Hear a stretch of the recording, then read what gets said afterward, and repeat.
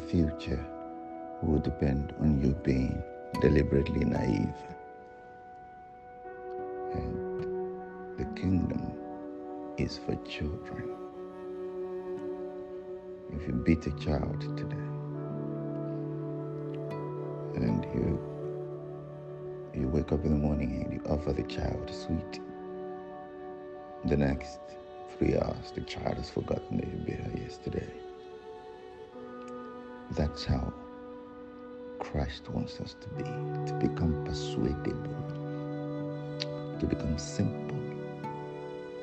Then that is, we have to let go of how we think the past has defined us, the good, the bad, the ugly of it. Even when you think the past has made you more resilient, it's giving you patience, you know all those nice things we like to say about what we think we have learned from our experience, in a way to get some credit from men. In many ways, the flesh is the enemy of grace.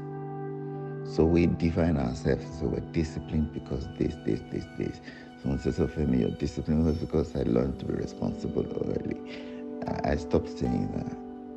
Even the good things about the past, you need to forget them and look to God in simple faith and let Him define our future for us. There is something today, because it is the nature of the Father. There is not one Christian alive today, not one child of His that's alive today, that God is not trying to persuade about something. He's trying to convince you about something. Trust me, that's as clear as day in Scripture and in the stories of the patriarchs and even our lives, modern day. He is trying to persuade you of something. He's trying to tell you, I'm going to give you a child, even though you're Sarah, you're saying that, my maid is going to have a child for my husband. Yeah, I understand. No, he said, no, Sarah, you. I want to give you a child. It took God a while. In fact, when God came in flesh and Abraham hosted heavenly bodies in his house, Sarah was behind the door, laughing, mocking God. Like, but that angel said, by this time of life, next year, you're going to have a child. Come out of your own womb. There is something God is trying to persuade you about. Let Him. Forget about all the things you think you are or that you aren't. Focus on the present, the voice of the Father. Let Him call you out of darkness, call you out of that cobwebs of issues, call you out of, that space of hollowness.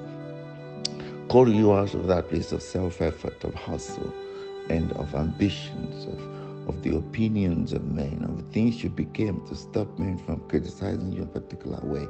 Come out of the mistakes you think you've made and you're holding on to, trying to hold yourself accountable. They say that thing now, we'll be accountable. No, you're not accountable. Your past and your indiscretions, God has forgotten and forgiven. So come out of that place of self-criticism. Come out of that place of trying to doctor the opinion of people about you and change the narrative that people have of you, of trying to prove to people you're good or bad. Come out of that place. Let the voice of the Father, the voice of grace, call you out of that space.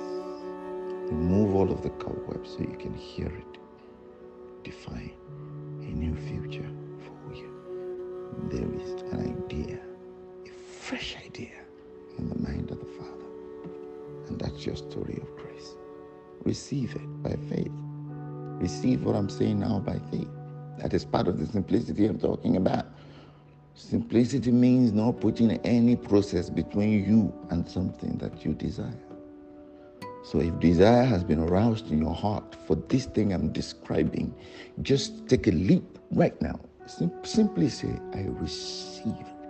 Then that power of faith will rekindled, will start a work of persuading you, of showing you, of revealing to you that which the Father has for you. Pamela, come out and come into the program of grace for your life. God bless you.